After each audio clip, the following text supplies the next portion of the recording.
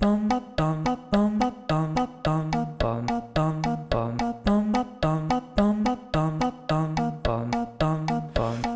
to the choir room. There's always room for you. If you're a fan of Glee, then you're a friend of me. Well, hello there. Welcome back to the choir room. We are right in the beginning of the New York era of season 5 of Glee. Super excited. Season 5, episode 15, Bash. Gets a little heavy this episode. Gets a little heavy. But, of course, I'm not alone. I'm joined by my co-host, Matt. How are you today? I'm good. Yeah, this episode does get a little heavy. It's, they're here in New York, and there's not a whole lot of need for high school storylines anymore, so they have a lot more room to grow. And I think that they really, capitalize on that in this episode, in the next episode, in some of the future ones as well, of just like, let's give these kids some real life stuff to talk about now that they are out of high school, and it makes sense for us to do so. Yeah, I know that this sort of topic isn't anything new if you watch the news or anything, but it's definitely sort of new in the realm of Glee. And like you said, they're no longer in high school, so things are going to get a little bit more, I don't want to say more real, but I guess, the stakes are, it's kind of like what Santana said. Life is like high school, just with higher stakes. Or exactly. Did Santana say that, or somebody else say that? Somebody said that. I don't know. I'm not good with remembering specific quotes unless they're on a plaque in the choir room. Yeah, but, Santana said that. Yeah, Santana said that. Yeah, but I mean, it's obviously true, especially for these kids who are moving on from their high school together as a collective group that is, spending their time together in New York. You hear a lot about, how people don't stay friends after high school, and that's true for a lot of people. We've talked about, our specific experiences with that on this podcast, but these kids are, 1 year out of high school, 2 years for some of them, and they're all hanging strong together in the big cities. So they're moving on towards some bigger things together. Moving on. Let's just get right into it. We're gonna open up this episode with this performance of "No One Is Alone" from the amazing Sondheim musical Into the Woods. Is Into the Woods on Disney Plus? It should be, because Disney produced it. I loved that movie. It was so good. I think a lot of people didn't really like it. Like, if you're a big fan of the musical, they were like, but I liked it. Yeah, they are all sort of, coming to this candlelit vigil of this guy that we don't really know his name yet, but there's a picture of him next to a lamppost, and there are flowers and, of course, other people there to pay their respects to this man who's been killed, but no reason, there's like no word as to why yet. But the performance itself, I love this a cappella rendition of the song. I think that this is probably one of Sondheim's best songs. I don't think that it's particularly hot take, but I think No One Is Alone is just really, really good. When I went to go see Into the Woods in theaters, I cried during, like, when Anna Kendrick and James Corden were singing. I think that it's just such a beautiful tune with, of course, beautiful lyrics, because it's fucking Sondheim. So, yeah. Mm-hmm. Now, pardon my maybe stupidity or confusion, but this boy wasn't killed, right? No, he was killed. I think he was killed. Well, then who are they talking about later in the episode that he got beat up, but he's going to be okay? And then at the very end of the episode, they're like, he is okay. Right? Okay. This person must have died. There must be two different people. Why would there be two different people? Because you don't do candlelit vigils usually for people that are still alive. Like, you don't. No, that's why I totally.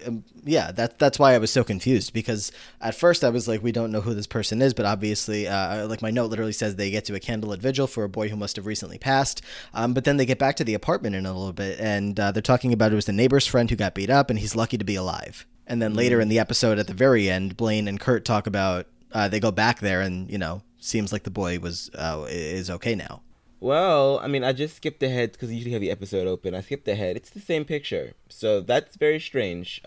Maybe I'm wrong. Maybe people do candlelit vigils for people that are still okay. Maybe they were doing it just in case because they didn't know at the time if he was going to be okay. Like, it must have been. It seemed like it was really bad. I mean, obviously, a lot of people gathering. Like, there was a very awful hate crime happening there, and I think the community was gathering. But I feel like I totally, like I said, I was confused the exact same way when it looked like a candlelight vigil for somebody who had sadly just passed. And then they go throughout the episode talking about how he's okay. So I don't know. It was a little like hard for my brain to work around exactly the details of it all, but I believe that he did not pass.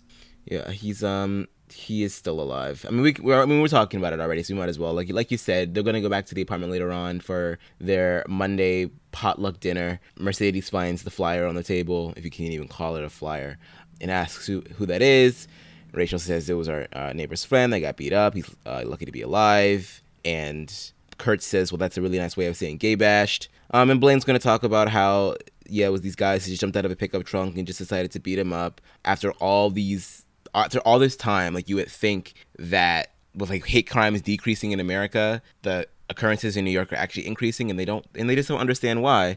But Blaine says, well, people are still hateful out there. They see us succeeding. They see us on TV. They see us getting jobs like anybody else. They see us living in quote unquote straight neighborhoods. So they hate that, and so they feel like they need to intimidate us, and that's what they did today. So just really, really shitty. Kurt's going to want to change the subject and says that the NIADA Midwinter critiques are coming up, and Madame Thibodeau has tightened her turban and given them the ultimate challenge, which is Sondheim. Meanwhile, Sam and Mercedes are playing footsies under the table, which Artie is going to find out and question them about. Everybody's going to stop and be like, what the hell's going on? And Mercedes is like, no, I just took my iron pills. I got that restless leg syndrome. But yeah, Monday potluck dinners are still a thing, and gay bashing is still a thing. Yes, but I wanted to go back a little bit to that opening number. I didn't get a chance to say anything about it. It's No One Is Alone is a really strong opening here in this episode. The Rachel and Kurt duets are always probably Kurt's best duets. I think that's his best duet partner, matching it up with Rachel. Like, they have obviously such a good chemistry together when they sing. And this song, like you said, it's such a good powerful song. Like the lyrics, everything about it. It's just really good. So the way that they kick this off and they slowly, kind of lead us in, and we're not sure what's going on. We're not sure what, exactly happened, but it kind of felt like it didn't, matter specifically what happened. It was just like you could tell the vibe of what was going on with all these people gathering. And I thought it was just really, really nice and touching for them to that's start another off reason. with that. Sorry to interrupt. That was just kind of the reason why I was like, this guy must have passed, because this song is sung after some characters pass. So it just really, like you said, you just get that vibe off the top of the episode. Yeah, anytime you see it, like we said, anytime you see a candlelight vigil, it's like that's what you're going to assume. So it was a little, like I said, a little hard to wrap your head around like the details of it all. But yeah, back at the apartment, glad they've made it to week 2 of the potluck dinner thing that they have going on, because they obviously, I think a lot of them probably thought maybe it wasn't going to last forever. They're all so busy. I mean, Rachel is out at rehearsals in the Here's What You Missed on Glee. He made a joke. He's like, and they've been rehearsing forever. Like, when is the show going to open? So they're obviously busy. We're getting into tech week, and it's just a lot going on there. Everybody's starting off at school. Everybody's all over the place, but these friends are still going to come together and, be all BFFs back at the loft. So love to see it, I guess. Do Broadway shows usually open in the fall or winter? I feel like Broadway shows open up in spring. I mean, I could be pulling it out of my hat, but who knows?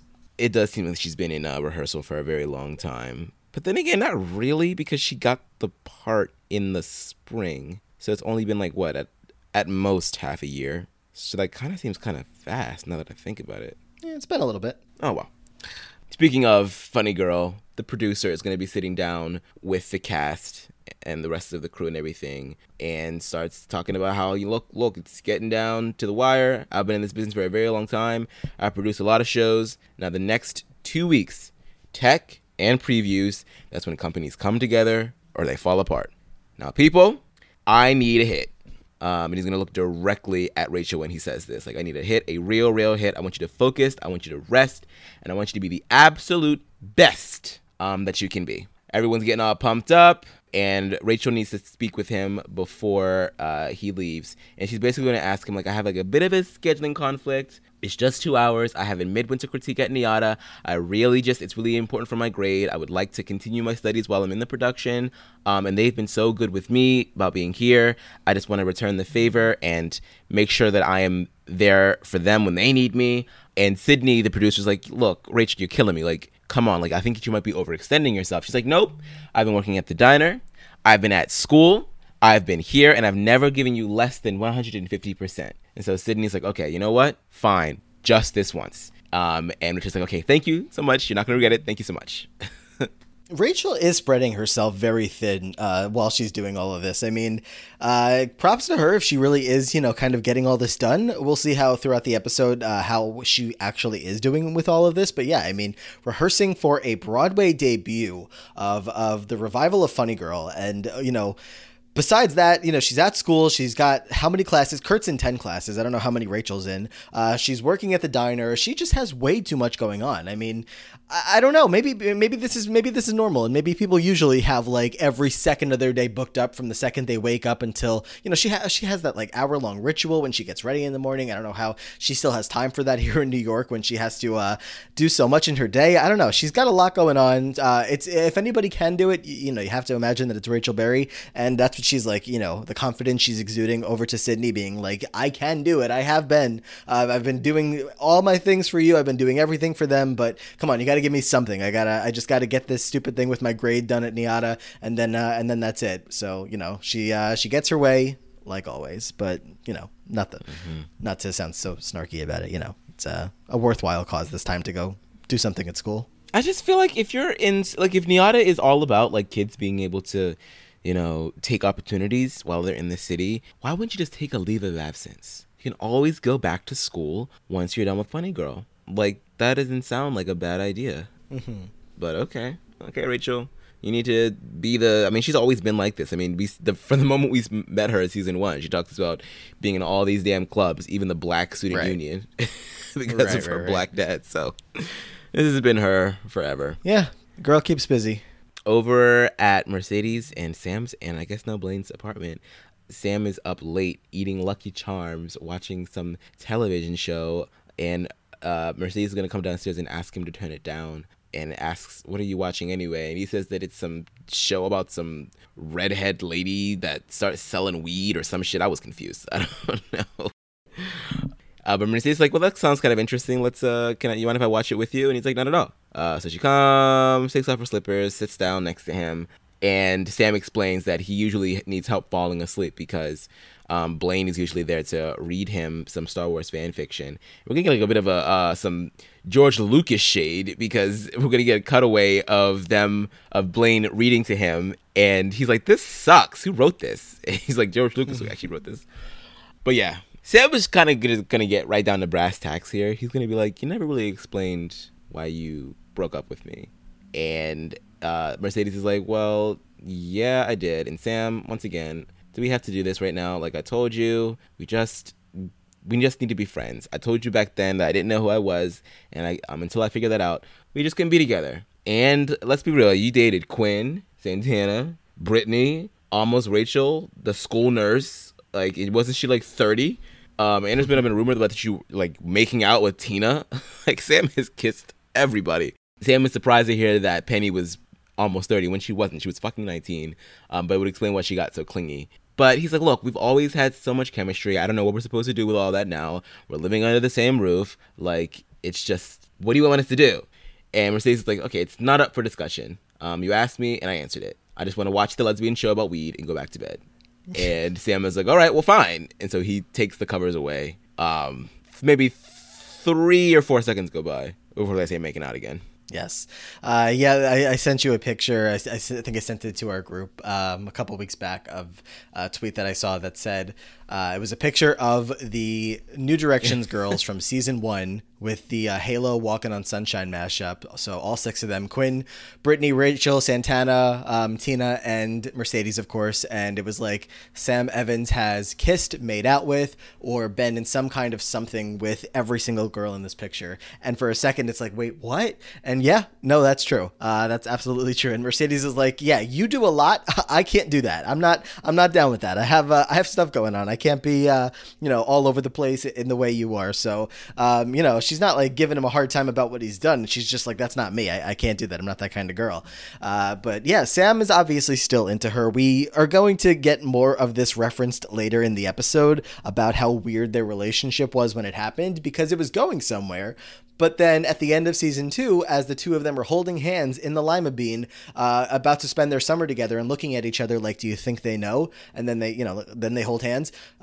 Nothing happens after that because we start season 3 and Sam is off, being white chocolate back in Kentucky or wherever he was. So we never really got resolution on how that relationship ended up until halfway through the season when Sam does come back. And then eventually we get that Summer Nights performance for Sam and Mercedes with everybody else in the New Directions. And, they're telling them about that magical summer that the two of them had together. But that was it. We didn't really get much follow-up. And, there's other relationships that get less than them. But Sam Mercedes, I was a big fan of at the time. So I was sad to see it go by the wayside. But I was very excited to see in season 5 the potential for them to be back together, because Sam had been kind of wandering all over the path, with Brittany and with Nurse Penny. Like he had so little productive to do in the past 2 seasons outside of like the Blaine and Tina content, but relationship wise he was like lost, and Mercedes has obviously not really been in the picture for the past couple seasons, so I was more than happy to see them back together. Like, this is a couple I can root for. Yeah, it was it was unexpected the first time, and then it was totally unexpected the second time upon Mercedes. I mean, first of all, Mercedes showing up in New York, and then all of a sudden, like, we get right into it, and at the end of the last episode with Sam being like, okay, so what do we do about our chemistry? Like, it was just like right back. It's like without even missing a beat. And I just did not see this ever resurfacing ever again. So it was a pleasant surprise. And you do get to see a lot of their chemistry in this episode. They're going to go, I don't even know where this place is. It's some place on the East River with a merry-go-round. Do you know where this place is? I should have looked it up beforehand. Yes, it is. I forgot the name of it. Hold on. I have it. It is June's Carousel.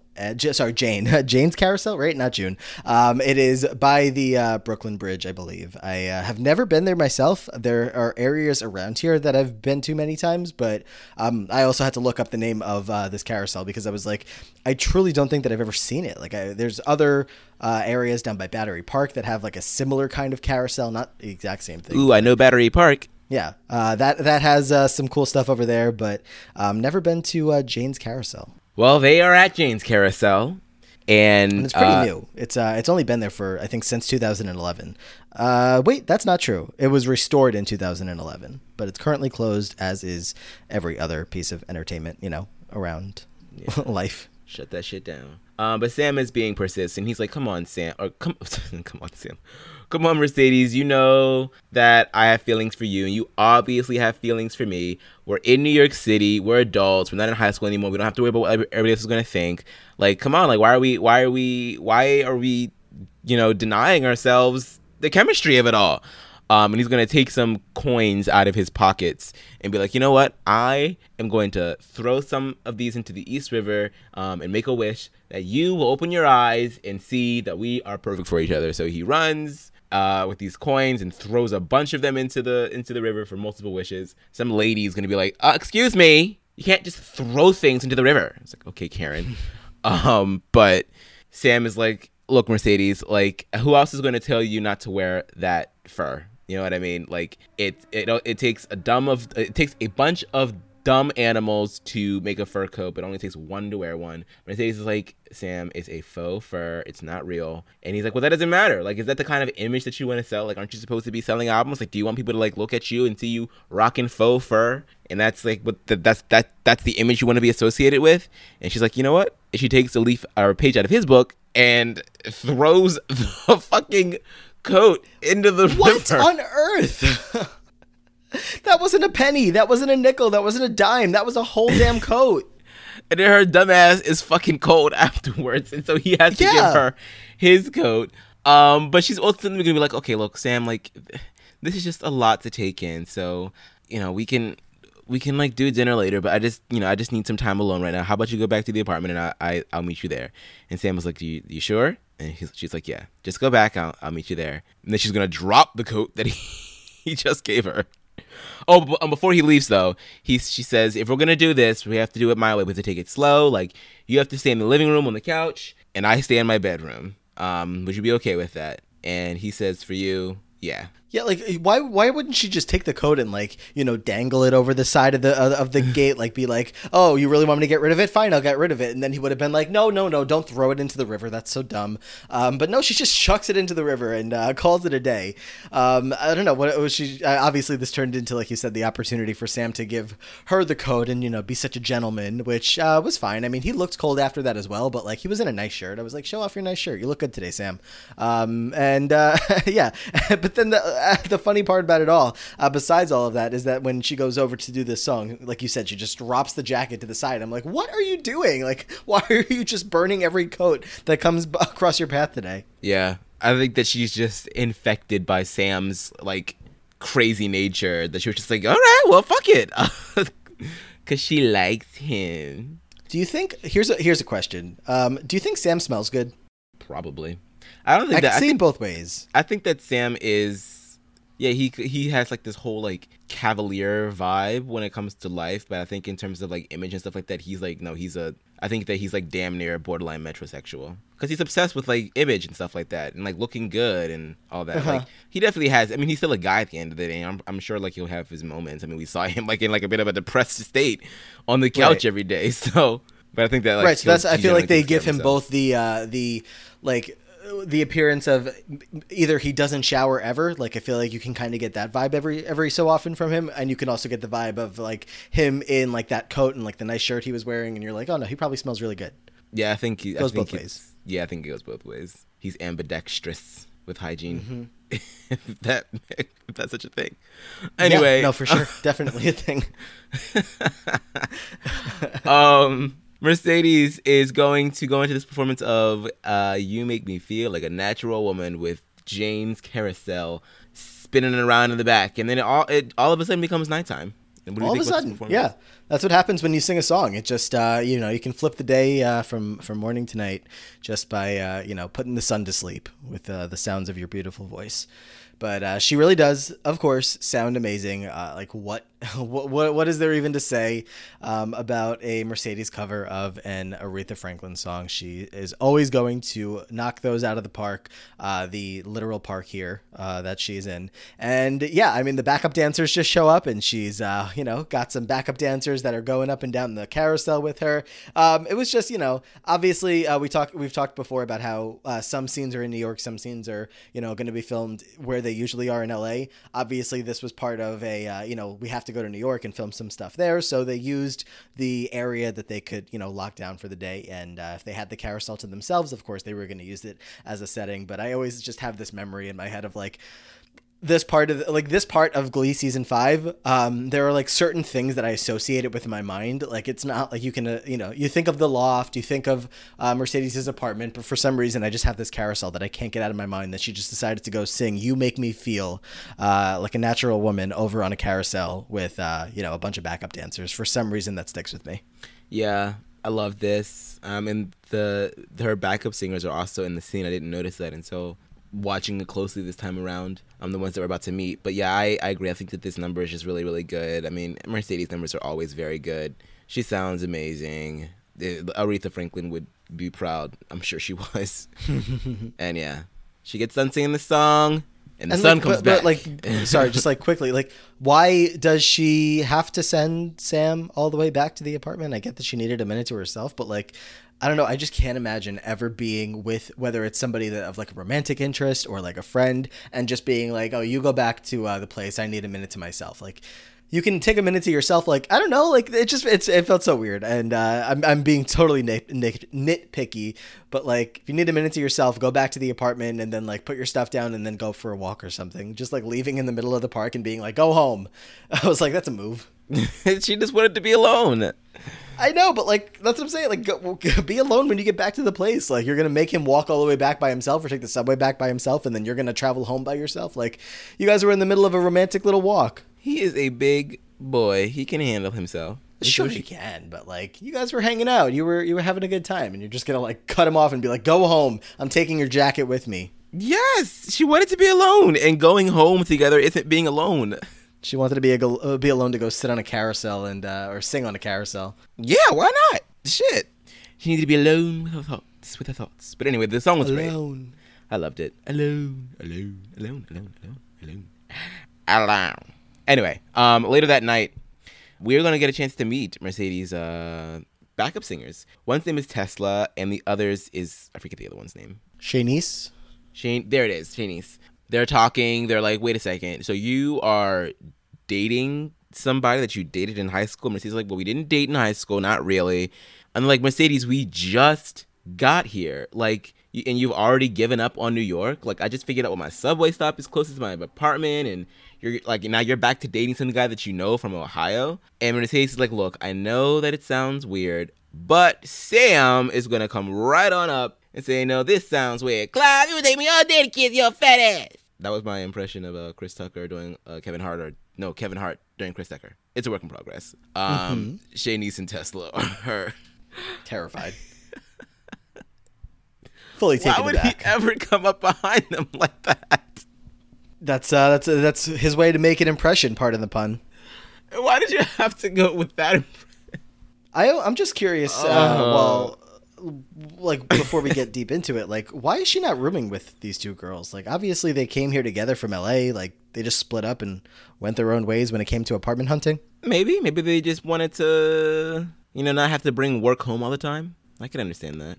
I mean, I guess it doesn't seem like there's much work going on. It seems like they're like good friends. Yeah, I mean, definitely. Yeah, maybe opting to room with Sam and Blaine over two people that, like I said, seem like they've been with you, hanging out, best friends, good friends, whatever. I don't know, just curious. No, it's definitely an option. Like, yeah, but I understand like not wanting to live with people that you work with. You know what I mean? Because it is work at the end of the day, even if they're friends. But yeah, whatever.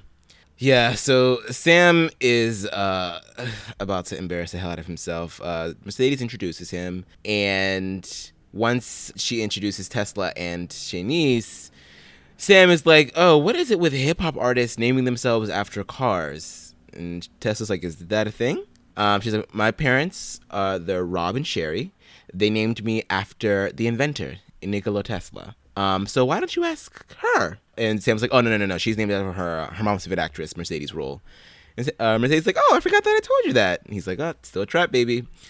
But Mercedes is like, so Sam is in New York to be a model. And Sam is going to be like, yeah, that's right. It's pretty easy. You kind of just stand there and strike a pose. They ask you to strip down to your underwear. Not a big deal. But yeah, it's fun. I mean, who doesn't want to be a model, right? I'm going to go get a chair. And so he goes inside because they're sitting outside under like the awning. It's raining out. He goes inside, grabs a chair from some random table, continues the conversation through the window, comes back around and puts the chair down and sits backwards. And it's just a lot. Yeah, Sam has had this energy for a while now, though. I mean, this started back in him getting his first modeling gig, that interview with Tyra Banks.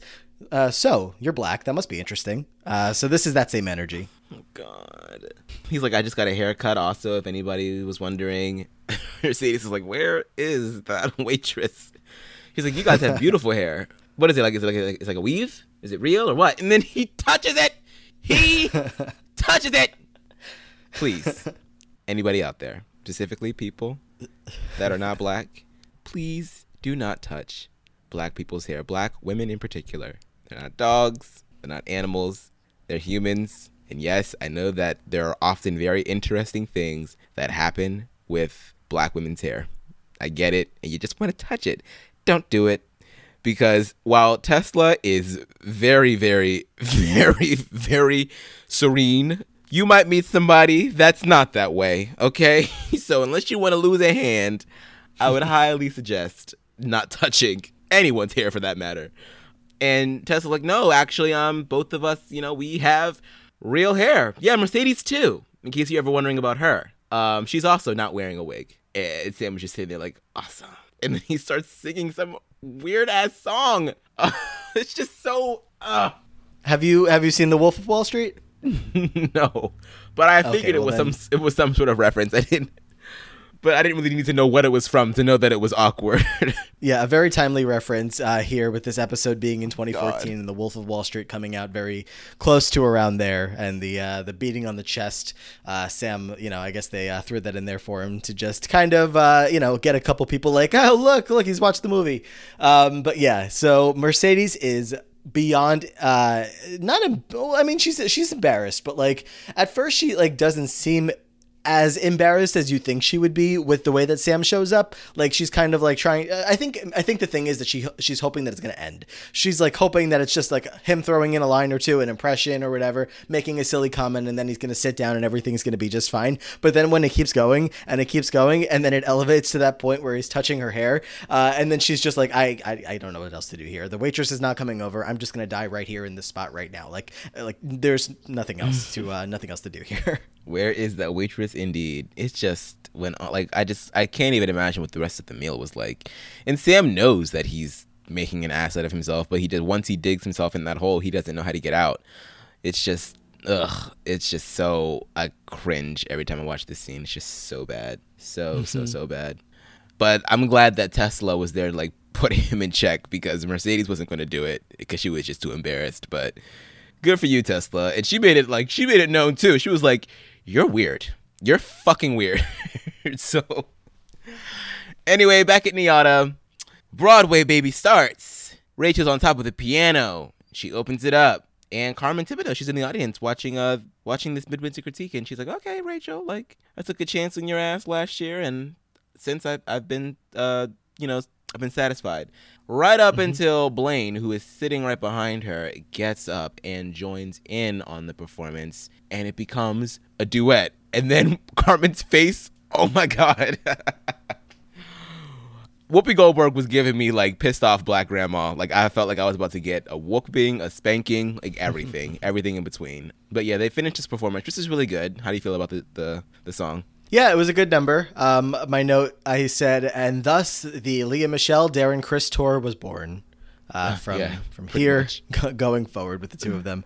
Yeah, the good number here. Obviously, their voices sound just as good together as Rachel and Kurt. Like these pairings, Rachel and these guys just works really well in a way that not all of the Rachel duets have over the years, but like definitely with Kurt and Blaine for some reason.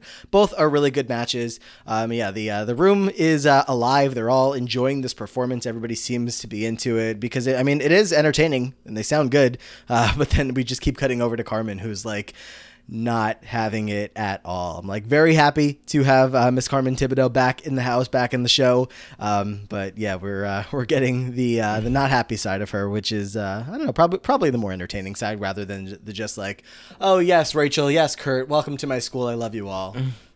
Excellent performance. Or it would have been had that been the assignment, been a duet. Apparently you both feel that you are above this class and all that governs it. Oh, no, not at all, Madam Thibodeau. I'm flunking you both. Next. Wait, it was a good performance. So I'm going to give you the opportunity to give me what I asked for originally. I want you to do it as individuals. Reschedule this week. It's fine. I'm sorry, Madam Thibodeau. I'm in the middle of tech rehearsals for my show right now. Miss Barry, I've said everything I have to say to you. Either you do it this week or you fail. That's it. Next, please get off my stage.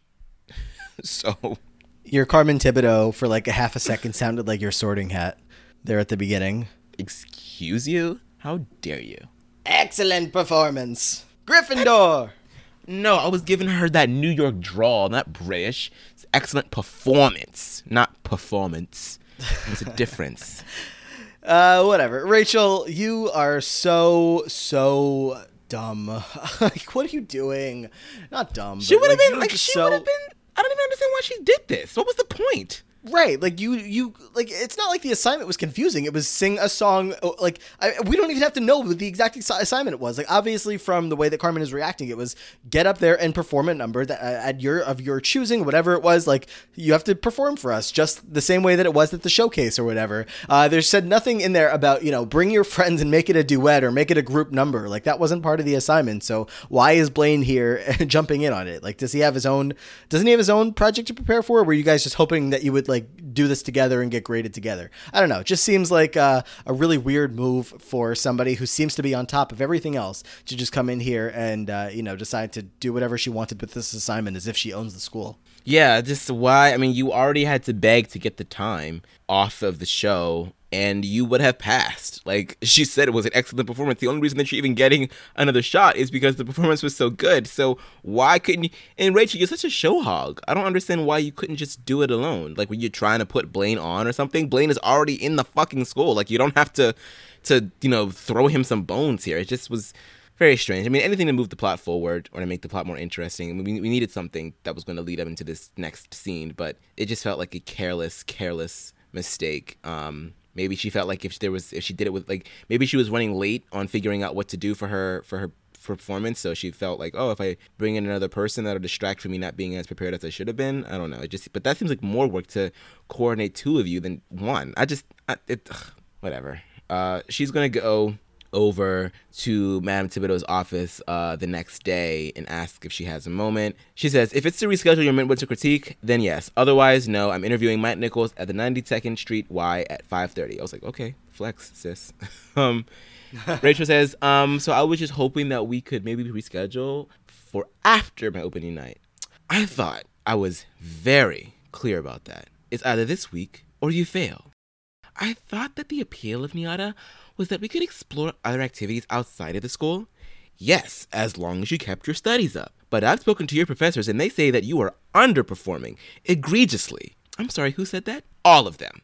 I have put up with every single thing that this school has thrown at me, including that lunatic Cassandra July. Miss Berry, you are barely scraping by and you have the nerve to come in here and ask for special treatment when you haven't earned it? I'm sorry, I don't understand why you're being so difficult. It is not just a critique. This is about you deciding, are you a part of this community? Do you want to get your degree? Do you care about the work? Or is it just about the spotlight? That's what you have to decide. Rachel says, I did decide, and I chose to do whatever it takes to make it to Broadway, and that's why I fought so hard to get into NIADA, to help all of my dreams come true. And they have. I am in my dream show playing my dream part, and I'm not going to turn my back on that. I'm sorry. And Carmen is like over it. She's like, oh, come on, little girl. You are not the first supernova to come through here. You are talented. You have drive. What you don't have is foundation. You don't listen. You don't take direction. That's why you need NIADA. You're not ready. Rachel says, you're wrong. You're wrong, and I'm going to prove it to you. Okay, I don't need NIADA anymore, especially not if it's going to hold me back. Carmen says, think long and hard about what you're going to say next. Rachel says, I quit.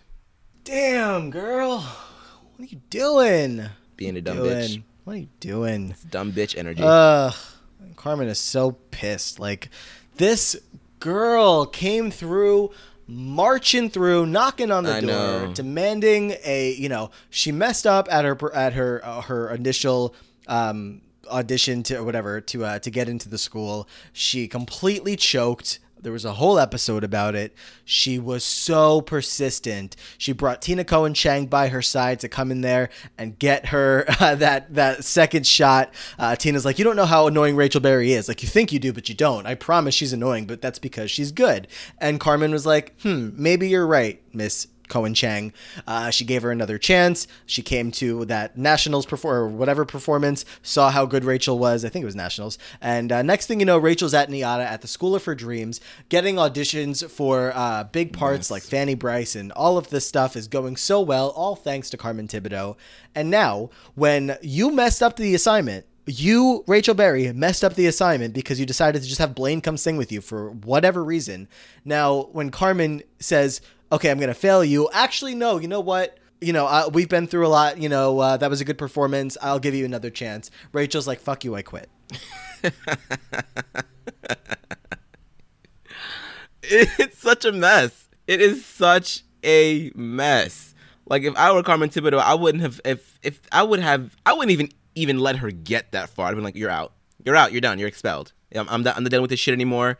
Like you stalked me around the Midwest just to get into this damn school, and then you're out here flagrantly shirking your classes.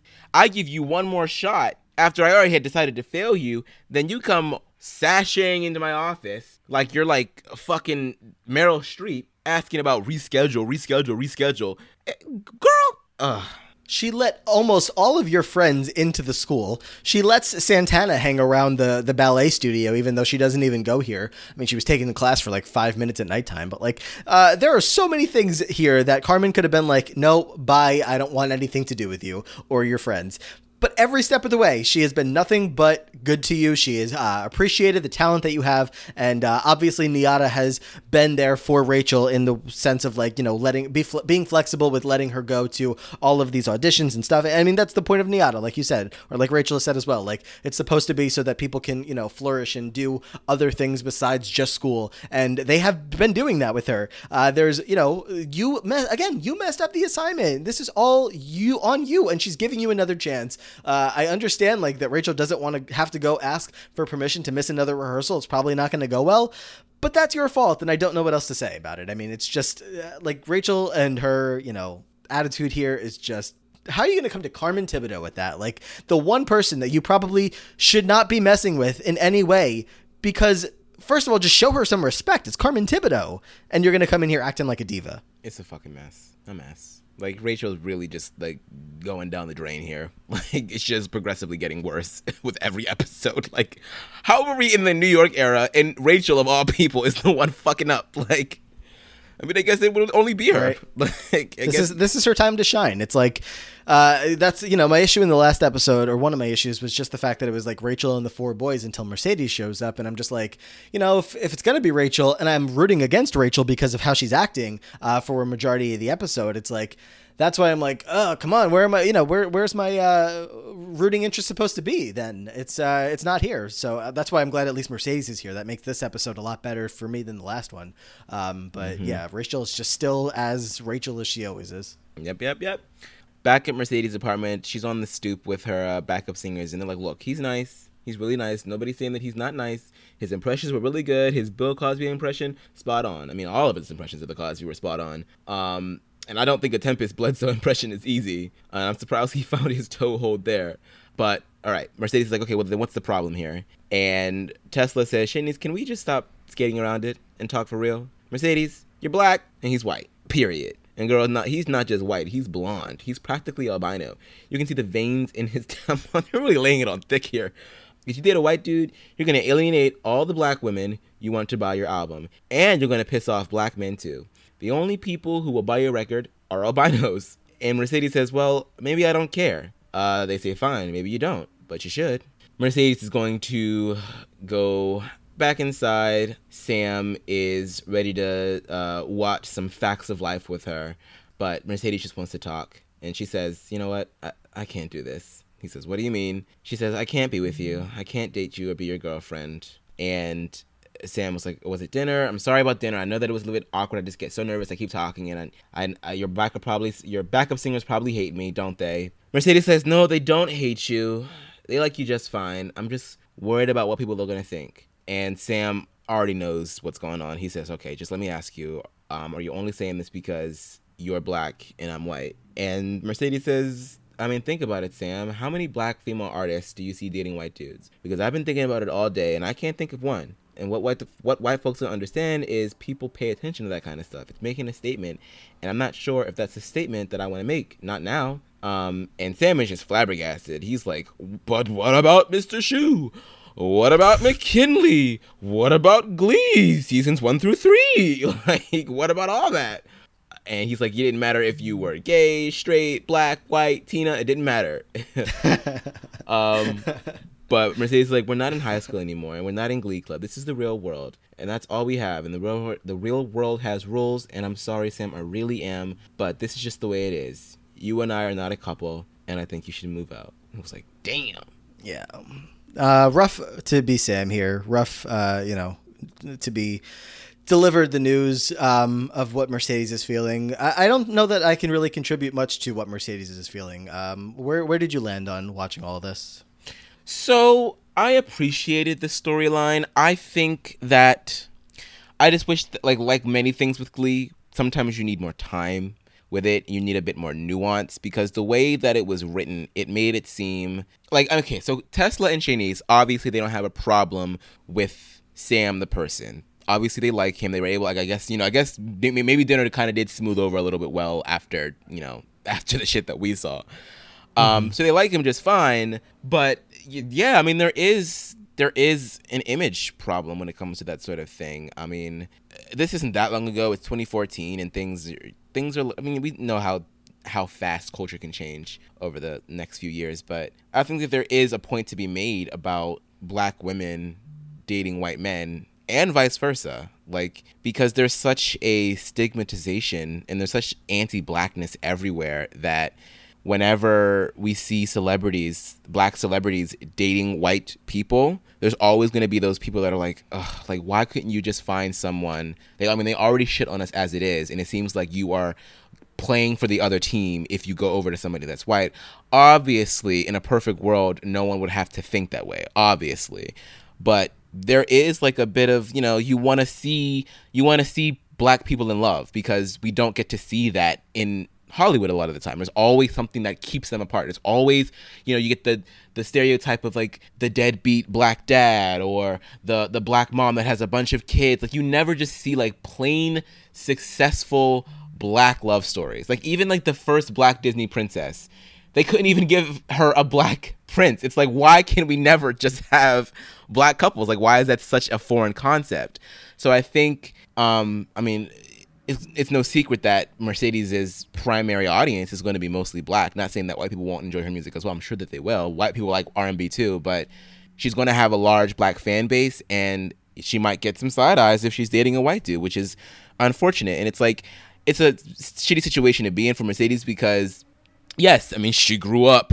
I mean, let's be real here. Like, I mean, she grew up around a bunch of white people. There really weren't a lot of Black people at McKinley. So of course, with her upbringing, she's going to be like, she's not going to have as much of that baggage with her. But for other Black women that probably have grown up around Black people, it's like, why is she doing this? You know what I mean? So it's just something that is going to give people pause to think about. And it sucks that it's happening right now in her career, especially when she's so young and so impressionable and scared of what the public is going to think. Because if this were like 30-year-old Mercedes, she'd be like, fuck that, I don't give a shit. You know what I mean? Like, get out. Like, people need to like move past that. But like, she's just not at that point in her journey.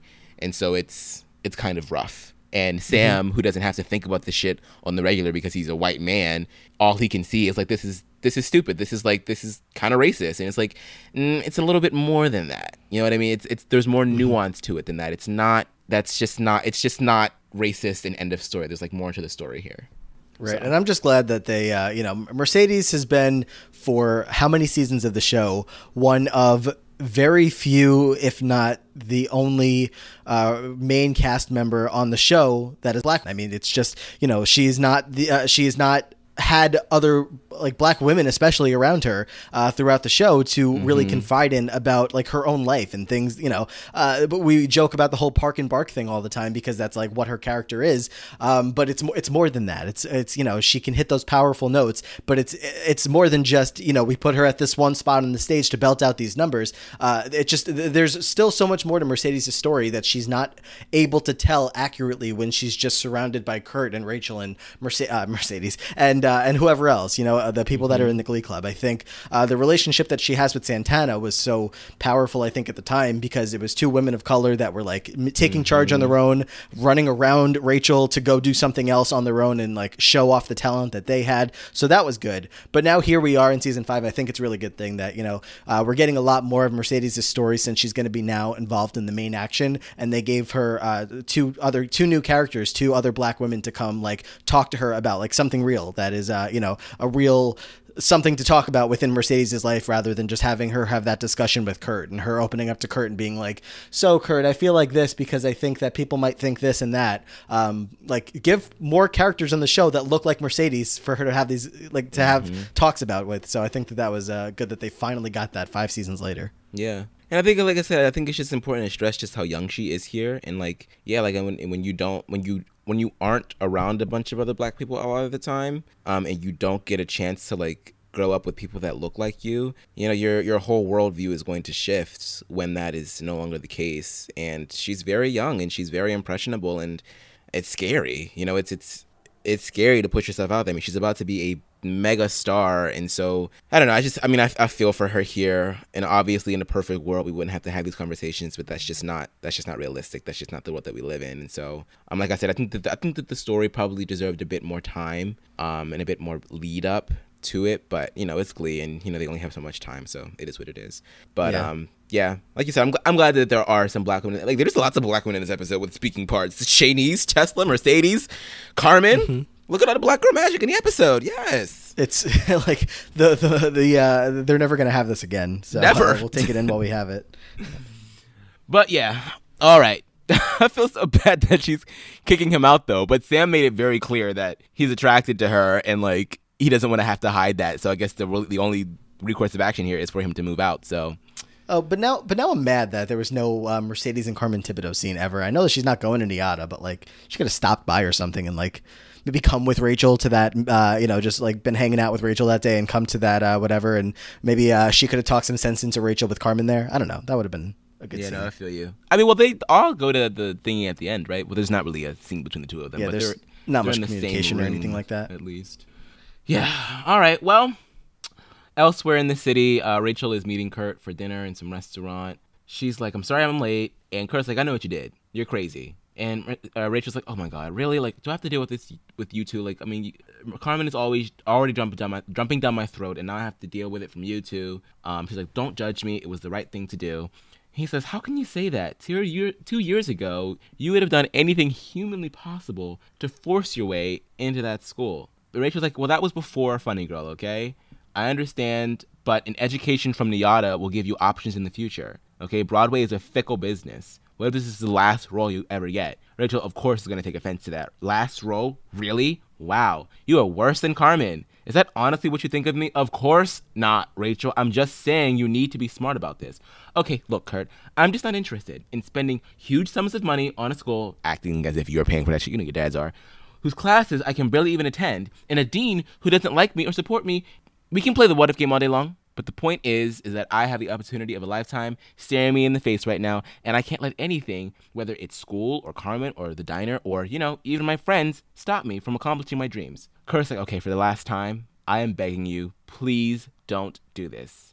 Rachel says, you know, I am so hurt right now that you are standing in the corner with a failure like Carmen Thibodeau and not your best friend. I'm not on Carmen's side. I'm on your side. No, you're afraid, okay? You're afraid to venture out. You need a place like Niata where it's just one big safe group and no one takes any risks. That way you guys can just avoid the fact that you actually have to grow up and be an adult. Screw you, Rachel. Wow. Okay. Rachel's going to leave the restaurant. I guess Kurt's going to pay the tab for whatever he got.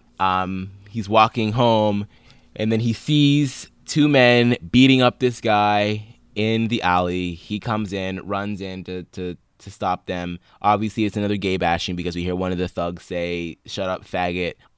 Kurt jumps in like, get off him. What's wrong with you? What decade are you from? And he's like, I'm not afraid of you. You're just a bunch of cowards. They egg him on. They start tussling. One of them takes a brick, hits him in the back of the head with it. He falls, and they start punching him in the face. And then they get up and drive off. Oh, wow. What a lot to process in like a 5-minute switch. Just going from like Sam and Mercedes over to some stuff, man. Yeah. And the worst part about it all is that like we get this scene of some like of what just happened to Kurt there right after we have Rachel being just fucking awful. Like There's man, I can't I feel like I have a hard time like expressing the anger that I have towards Rachel in that scene, because it's like, I don't know, for some reason it feels like even more than what we're used to with her. She like, I don't know, I just went off about her, being awful to Carmen, and now she's out here calling Carmen a failure. Like, are you fucking kidding me? Are you kidding me? I think I'm setting a record for most times I curse in a podcast, but she's pissing me off. And Kurt is. What did Kurt do to you? Like, he is hitting you with, like, the way he feels. Would you much rather him go gossip around to everybody else about the way that he feels? Like, this is what happens when friends fight. It's like, you could either confront your friend to their face and tell them what you're thinking, or, you go around the back avenues and talk about it to, like, other friends or something, and then it gets back to them, and then it's drama, and then it's this and that, and he's confronting you in an adult way by saying, like, I don't think this is a good decision for you to have done this. This is my opinion. Like, he's not like shaming. I don't know. He's not like, laying into her or anything like that. He's like genuinely like, this is a very bad idea. Like, what are you doing? Like, NYADA opens doors for you. Broadway is like, and he's not wrong about this stuff, that Broadway is a tough business. It could be great one day, and then the next day, you're back looking for a job or whatever it might be. So, it's not like this is you being in Funny Girl is like a guaranteed, job for life or anything by any means. So go to NYADA, continue your education, get the degree that you were signed up for in the first place. You wanted to be there so bad. And what's the problem with that? Like, why is this so hard to do? But, she's made her decision. I mean, it's one thing if Rachel has made a decision on her own that she doesn't want to continue with school. That's fine. Like, if she genuinely feels that way, like, I wouldn't, I'm not taking any issue with that. It's obviously the way that she goes about it, by making it seem like Carmen is such a villain for this, for not letting her, like, just pass with the grade that she had. And, the way that she puts it on everybody else, Kurt here as well, to be like, screw you, you suck. NYADA's for losers like you who can't take any risk, or like, shut up. She's so annoying. And then, yeah, we of course go into that scene of seeing how things play out with Kurt as he gets beat up pretty bad by a couple of guys in the alley, and it's just this guy cannot catch a break in this episode. Things were going a little rough for him in the last episode with Blaine, and now he's got to deal with Rachel, and now he's getting beat up. I'm sure we're going to talk about this as well when we see the scene with Kurt and his dad later on, but it's like, I don't know how I feel about the way that Kurt runs down there to get involved. I guess that courage text from Blaine has really stuck with him all these years, and he was feeling mighty courageous in this moment to go run and involve himself. I mean, I think 9 out of 10 people that at least I know in my world would not be running down there to go get involved. I mean, you never want to see anything like that, but I mean, there's ways to, get that to stop that don't put you in physical harm. Like, you don't know what those guys could have had on them that could have hurt you even worse than it did. That's just, I personally don't think that I would have had the courage to go run down there and get involved. Not, I don't know. It just, I wish he hadn't, because of how it all ends up. But that's Kurt. Apparently he's become this really, really courageous guy. Yeah, I don't know what I would have done either. It's hard to say. But you see someone getting hurt, obviously you want to do something, and sometimes before you can really think about what's necessarily the smartest, you just want to think about stopping the pain that this person is enduring. So I'm just glad that he did something, if anything. And just, yeah, Rachel, I mean, that's just not a good move, like, academically nor professionally. Like, Carmen Thibodeau is huge. You're out here calling her a failure, but you were, like, kissing her feet for 2 years. And what makes you think that she doesn't talk? She just said that she was interviewing Mike Nichols. Like, why? You think that she wouldn't, like, if someone asks about you to her, you think that she's going to put a good word in for you? You think if, like, if you're in the running for some role or something, and Carmen's around and that person knows Carmen, and they're like, let me call Carmen and see what she thinks about Rachel Berry. And she's gonna, oh, well, she quit school, and she came into my office all bossy and said she doesn't need NYADA. She doesn't have any discipline. Like, I just don't understand where you, like, that. Yeah, you're damn right. Like, this will be your last role on Broadway, because I really have I have a feeling that Carmen has some pull around these streets. So it just doesn't make any sense to me. At all. And then for you to, like, throw it in Kurt's face. You have to imagine that the producers called up Carmen or somebody at NIADA to like, get additional recommendation for Rachel before she got the part. Like they do their vetting. They do a lot more work than just like hearing her sing. Like they want to know that this is a reliable, trustworthy person. I wouldn't be surprised if they even had Will Schuester on the phone. I don't know. They, they were definitely checking around, and that recommendation is not going to be there anymore. Yeah, it's shitty. It's just very shitty, and I feel like it's just so unlike her too. Like I think that she does a lot to like get ahead, but it never usually is to like spite herself. You know what I mean? Like it's never to her own detriment. She always sacrifices. She throws somebody else under the bus, never herself. So this was just she's such an overachiever. I'm like, how could you ever like do this to yourself? But yeah, no, I was I feel like Rachel's kind of missing something these days now that we're starting this new era. Like she doesn't have anybody to ground her, really. I mean, Kurt is distracted with everything with Blaine, and obviously he does try here in this conversation, but it doesn't really go very well considering how Rachel reacts. She doesn't have Finn, sadly, anymore to kind of keep her head on straight. Santana's not around to like slap her back into reality. She doesn't have Will around to call her out on her BS, even though she like doesn't often listen to him or anything like that. But like I don't know, there's just all these different like ways that Rachel would get to this point of like being insufferable, and then she would kind of by the end of the episode, she would kind of go back down to being like being in check by somebody. And it feels like a lot of those avenues that she had are kind of not available at the moment. So I don't know, I guess it's just she, and I'm fully not making excuses for her. I'm just I feel like that was the way that the writers often would help us not hate her by the end of the episode. But like even when Kurt is doing it here and she's reacting this way, it's just impossible to be on her side in any way. Yeah. Oh, Rachel. What can you do? What can you say? Sam is back at the Bushwick apartment telling Blaine everything that happened with Mercedes, and Blaine is, looking to cheer him up, maybe read some more Star Wars fan fiction, but he's going to get a call from the hospital. And then he's going to tell Sam.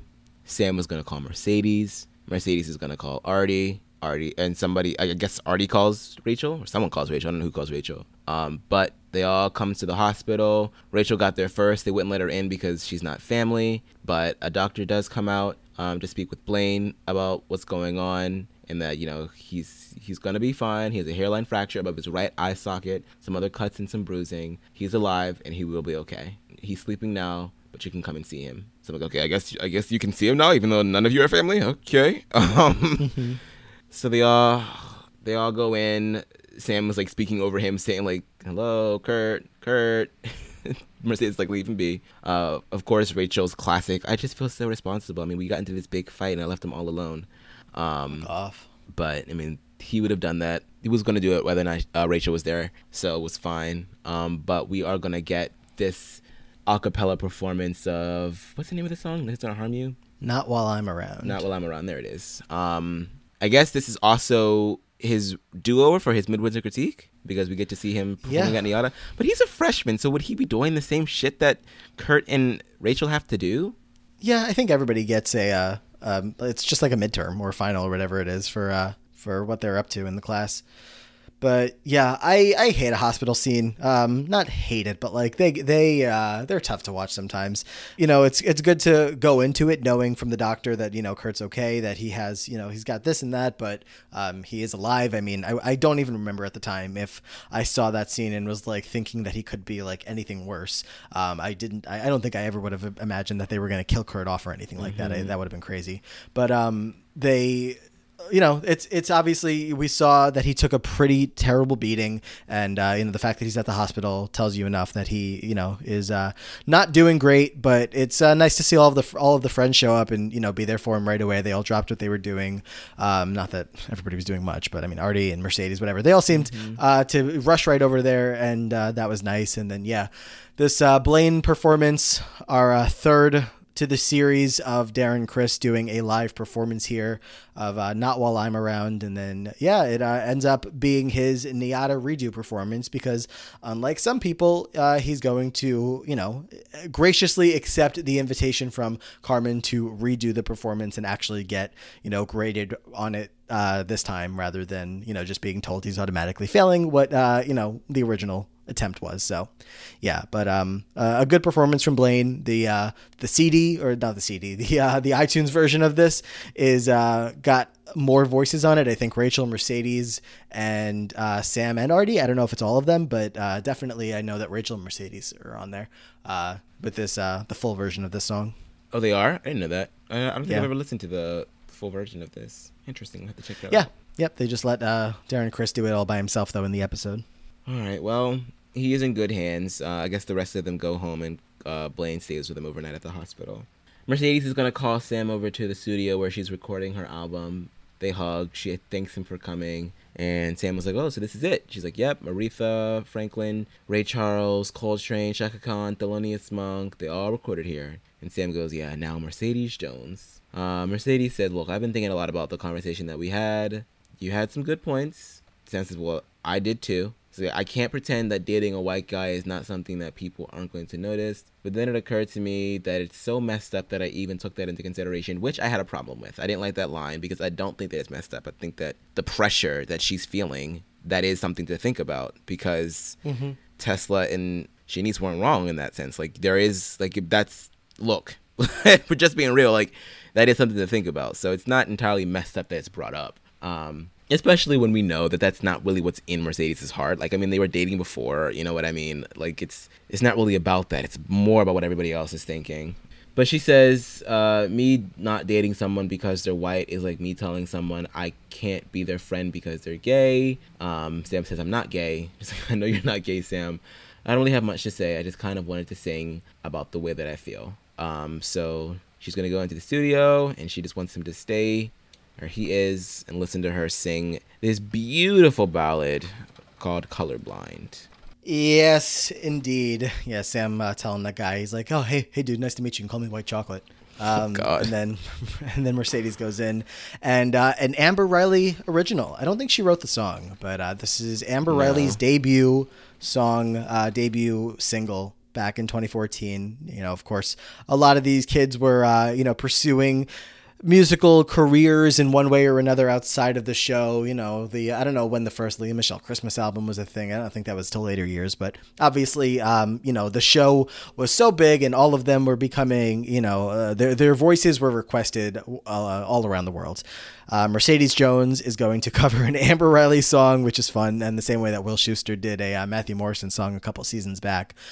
Oh man, this song is so damn good. Like, I will find myself with this song in my head at the most random times. It's one of those songs that I know this song is going to be in my head for the next 3 weeks, even if we do a bunch of other recaps between now and then. For some reason, like, Don't Speak was in my head after we did season 4, episode 4, the breakup. I had that one stuck in my head. I couldn't get it out. And now I just know that Colorblind is going to be that for me. Once it's in there, it does not come out for a while. It is just such a good performance, such a good song. Like, for this to be her debut single, which I don't remember it being at the time. I guess I just wasn't following Amber's career as closely as I could have been or should have been. But I'm glad that the song made its way to Glee, because it's just so good. It's so good. Yeah, it was supposed to be her debut single for her album. She began working on the album in 2013, but then we didn't really hear much else after this. So I'm not really sure. Like, I mean, it feels like the only person that really had success with an album was fucking Leah. But Naya, her shit kind of like went haywire, and Amber's stuff kind of stalled. I mean, she was kind of busy at the time too. I mean, she was filming Glee. She was on Dancing with the Stars, trying to record an album. Like, she was very, very busy. But I was glad that they put some Amber in this episode, because it was, this song is, just beautifully written, and she sounds amazing on it. It's written for her. It's written for everything that her voice can do. Besides like a solid belt at the end, which, she's done many of those in New Directions numbers, so we don't need to have that here. But it's like just the softer side of her voice, and just showing every single run that she can do. It's just so good. And like I said, it will not leave my head for a while. I am confident about that. Yeah, it's beautiful. I mean, obviously she cares very deeply about Sam, and I'm a Sam Sadie's fan. I like the two of them together. Like I said, I understand what she is going through and what she has to ask herself. Like it's a lot. It's really not. I mean, it is a black and white situation, but it's not a black and white situation. So I don't like. I wasn't really comfortable with some of the lines that she had. Like I said before, like I mean, just saying. I mean, equating interracial dating to like not being friends with somebody because they're gay. It's just they're two separate things, and it's not like sometimes like being pro-black does not mean you're anti-white. It just means that you would like to have you would like to set examples of healthy black relationships, because the media will tell you everything to the contrary. So it's nice to just have someone that is like, you know, and on top of that, a lot of black people have issues dating white people because they don't want to have to explain everything over and over and over again, because there are a lot of differences between experiences in life. And I mean, sometimes you do have those people that are of other races that are very empathetic, very sympathetic, do their research, know what's good to say and what's not good to say. They do the best to educate themselves about all the ins and outs of that kind of thing.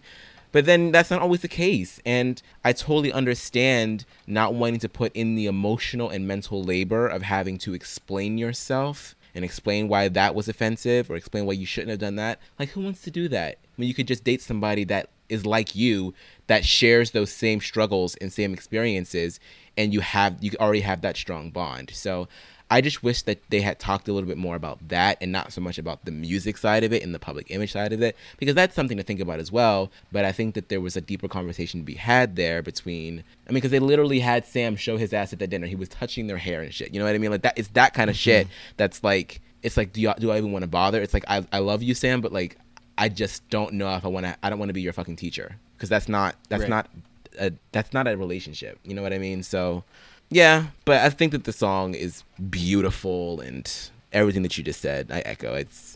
I love this song so much.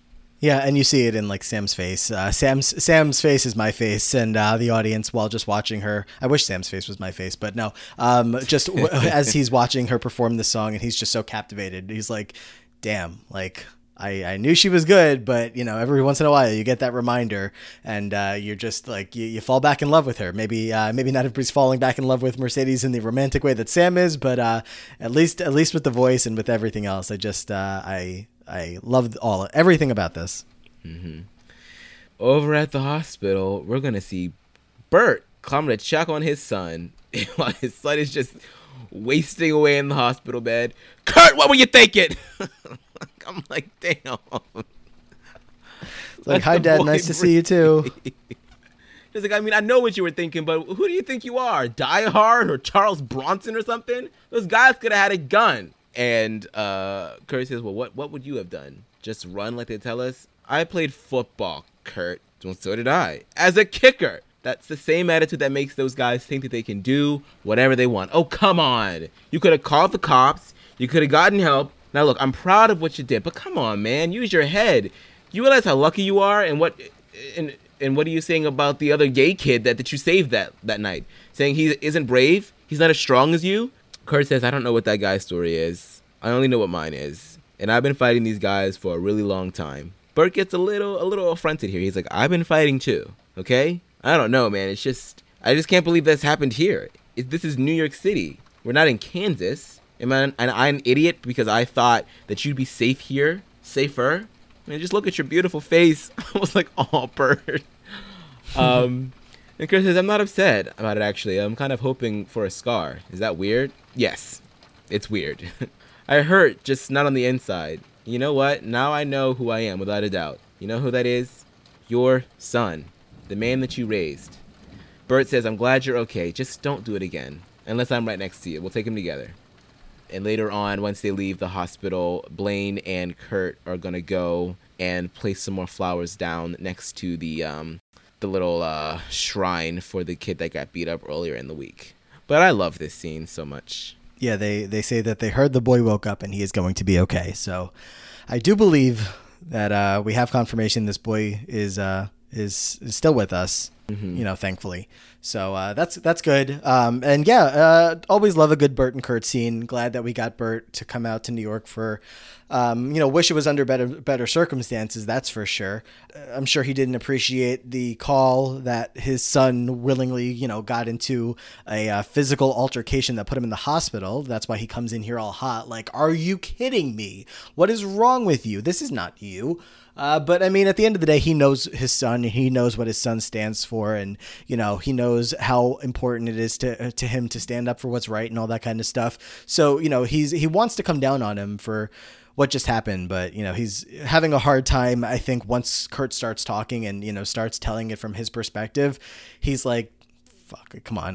This kid, I raised him so well. I raised him too well. Cause all he is such a good person. And he's like, making sure that everybody out there is, living their best life without fear of hatred and all this kind of stuff. And, not being able to be their authentic selves. And, that's what Kurt is saying to him. He's like, I know who I am without a doubt. I'm your son, the man you raised. And Bert's like, damn, I guess I did this to myself. So, nice to see the two of them together. Nice to see Kurt get out of the hospital rather quickly, it seems, and go over to that to that memorial that was set up, and glad to see he's okay, both of them, both Kurt and the boy. Like I said, I don't know if I would have had the courage to do the same thing like you said.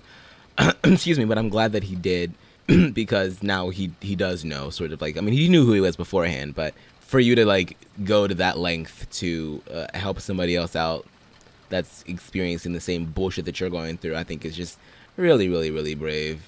And it's like this notion of Blaine being the alpha gay is challenged. Not that I give too much of a damn about those stereotypes anyway. Yeah. It's like, no, I'm not going to go there. No, I was like, I'm treading in risky waters, so let me just stop while I'm ahead. Like they're about to have a different kind of night, though. So back at the Bushwick apartment, Rachel asks if she can come into his room, and Kurt says, just because you said you were going to drop out of the honor doesn't mean that you have to go through with it. And Rachel says, I've made my decision, okay? College just isn't for me, because it's too safe, because it's for people like me who never take any risks. And Rachel says, I'm sorry, I should have never said that. And Kurt says, it's okay. We've had worse arguments than that. Rachel says, Kurt, look, I'll say it to the day I die. You're the most talented person that I've ever met, and you've taken more risks in your life than I ever have or ever will. And I don't want another minute to go by without telling you that I love you, and you're my best friend, and I'm just glad that you're okay. Kurt says, God, you're sappy, but you're my best friend too, and I love you. So they hug. Artie, Sam, Mercedes, and Blaine all come back for potluck dinner. So they all sit down. Sam says, Mercedes and I have an announcement. Drum roll, please. Mercedes says, well, Sam and I, we are officially dating again. Wait, were you guys ever really dating? Mercedes says, not really. Sam says, yes. Yeah, your relationship has always been kind of weird. And Sam says, okay, that's racist. Blaine says, no, they're right, because you guys had that summer fling, then you moved away, then you came back, and then you dated for a few more weeks. But, I mean, I don't think any of us ever saw any chemistry. Shut up, writers. Stop being so cute. Sam says, okay, how's this for chemistry? It just like fucking plants one on her. Oh, by the way, Rachel kind of looks a little uncomfortable during this entire exchange. I guess maybe some of her feelings for Sam were lingering just a bit. Possibly, yeah. She doesn't look very happy. Well, other people are happy and her life is falling apart, so. Yeah, true. It's not about her, so. But Rachel says, I have an announcement as well. Artie's like, we know, Funny Girl starts in 2 weeks. Well, Sam says that, actually. He's been tweeting about it every day. She's like, yes, but no. So Kurt is singing tomorrow at Iata for his midwinter critique, and it's really important for his grade. And although I won't be attending the school anymore, I will be there in support and to also witness what will undoubtedly be an amazing performance. So I really hope that you guys can be there and join me.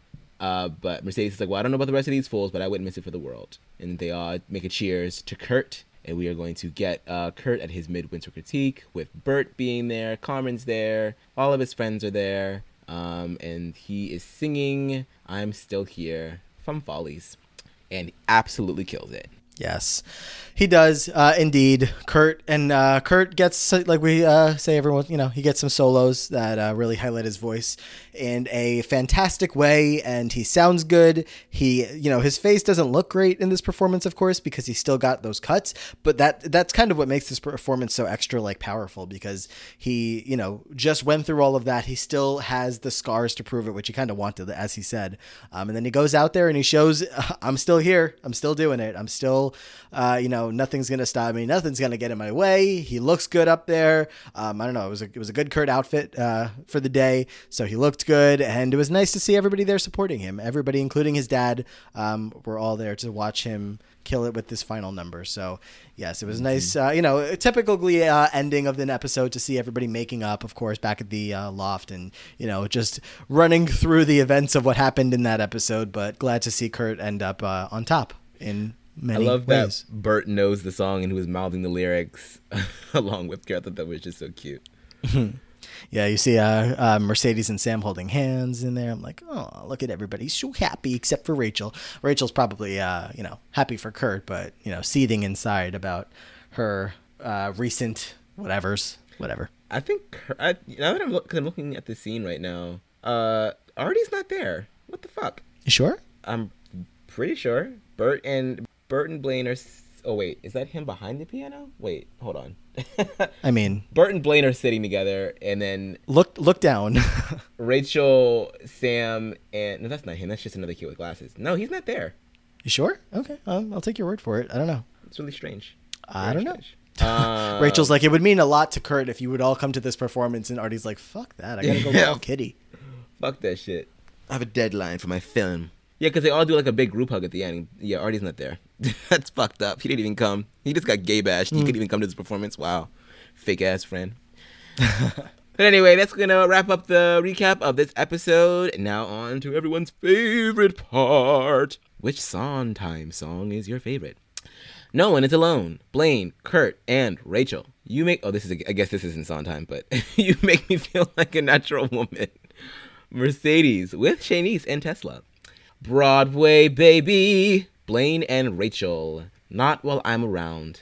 Blaine, but you said that there's also other people, but for the purposes of the episode, Blaine. Yep. Colorblind, Mercedes, I'm Still Here, Kurt. I think for me it's got to be Colorblind, sort of like no contest here. There are some really other good tracks in this episode. I love You Make Me Feel Like a Natural Woman. I love No One Is Alone. I love Broadway Baby, but I think that Colorblind is the star song of this episode. Yep. Think y'all know I agree with that as well. With everything I was just saying, it's a lock for me. Counted. It's Colorblind. It's not even close. There's I do agree, a lot of other good numbers. No One Is Alone probably would be my runner up there, but Broadway Baby is fun. You Make Me Feel Like a Natural Woman. Mercedes kills it on that one, and yeah, they're all pretty good. But Colorblind is in a league of its own to me. Yep. Slushy ratings. I'm gonna give this one slushy because I love the subject material of this episode. The whole thing with Rachel and Niata is just really crazy, and it kind of chops my hide that you would do some shit like that.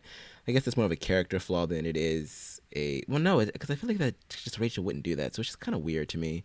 And also, like I said about the whole thing with Sam and Mercedes, I just wish that they would have delved a little deeper, because I felt like it came off as a little bit of too much, just like I feel like the happy ending that they got wasn't warranted based off of the conversations that took place. It's like, oh, we can't date because you're white. Actually, never mind. We're dating. It just didn't feel very real to me. So I have a problem with that mostly. But the music of this episode is really good. But I'm going to go ahead and give it one slushy. Mm-hmm. All right. Well, I will mimic you yet again. I'm also going to give it one slushy. I did like this episode better than the last one, which reflects in me giving it one less slushy. I really enjoy having Mercedes added to this group. It really brings in a whole lot more room for us to go around, and just not like, I don't know. I was having a hard time specifically wanting to focus on those 5 characters in the last episode. But adding Mercedes into the mix, it gives Sam something to do, and it kind of just balances things out really well. The things that they tackle in this episode, both with Kurt and then with Sam and Mercedes, I thought were really worthwhile to bring into the show. Especially like I said, now that they're all older and they're all kind of dealing with a lot more real life stuff than they might have dealt with in high school. Kurt dealt with a lot of bullying from Karofsky, but like this is almost a whole new level. I mean, I don't know, it's a lot to deal with, but I'm glad that they did it in a way that I didn't feel was it wasn't the school shooting episode where they do it and then they have you watching Will and Shannon go on a date in the meantime. Like they kept the attention on things that needed to be focused on in this episode, so I thought that was good. And the music was all good as well. It just, I don't even know. I'm trying to like justify why it's a 1 and not anything lower, considering I haven't really had anything bad to say about it. I don't know. I just don't feel like that magic of the zero slushy or the half slushy. I don't know. Well, the 1 feels good to me, so that's where I will land. Alrighty then. Gold star. Well, I mean, Kurt or Mercedes. Whoever you give it to, I'm giving it to the other.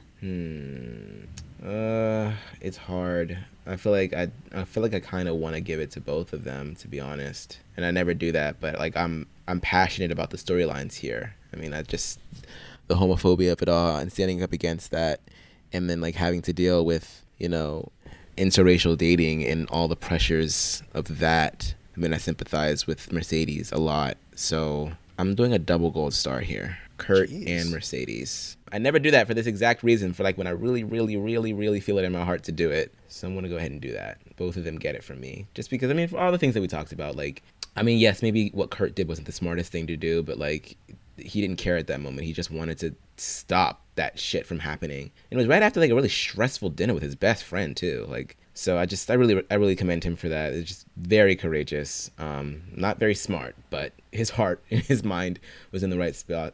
And then, like, I've pretty much said all I need to say about Mercedes. So, well, that makes my life harder because I was going to give it to whoever you didn't give it to of that pairing, and now my only option is to also give it to both of them. I mean, what else am I supposed to do? I can't pick. I didn't want to pick. I said that's why I was letting you pick, and then I'd pick the other.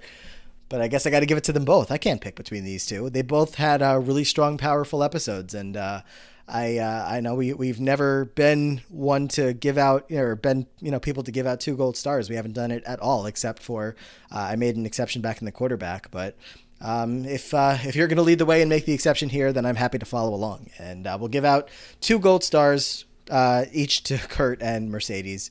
And sounds good. Okay. I mean, I feel good. I feel good. Usually, I never feel justified in doing so, but I feel like this time around, I'm like, okay, I don't feel bad about breaking that rule. Like it feels like this is what it needs to be. So, all right. Inside, you're like, don't make it a habit, Amon. Don't do it again. Punishing myself. But all right. Thank you guys for listening to yet another episode of The Choir Room.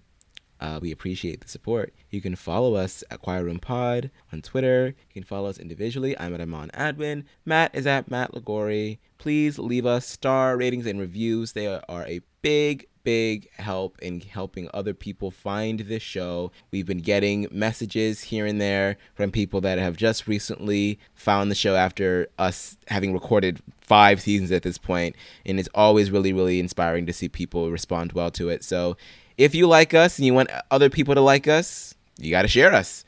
We're available wherever you get your podcast, so you can leave those ratings and reviews there. Anything else, Matt? Yep. Tell a friend, and tell more friends about us. And because as mentioned previously and whatever, we are not stopping even once you think we might after the end of season 6. So we're going to keep going, filling you in with a lot of Glee content and miscellaneous whatever throughout the rest of, for sure, at least, 2020. I mean, we started this back in March and we're still going just as strong. So hope you guys are still enjoying. We are still having a good time back here.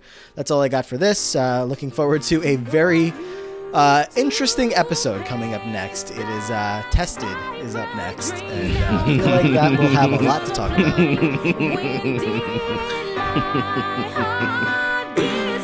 Yeah, I'm excited. But all right, thank you guys so much, and until opening night, we'll see you later.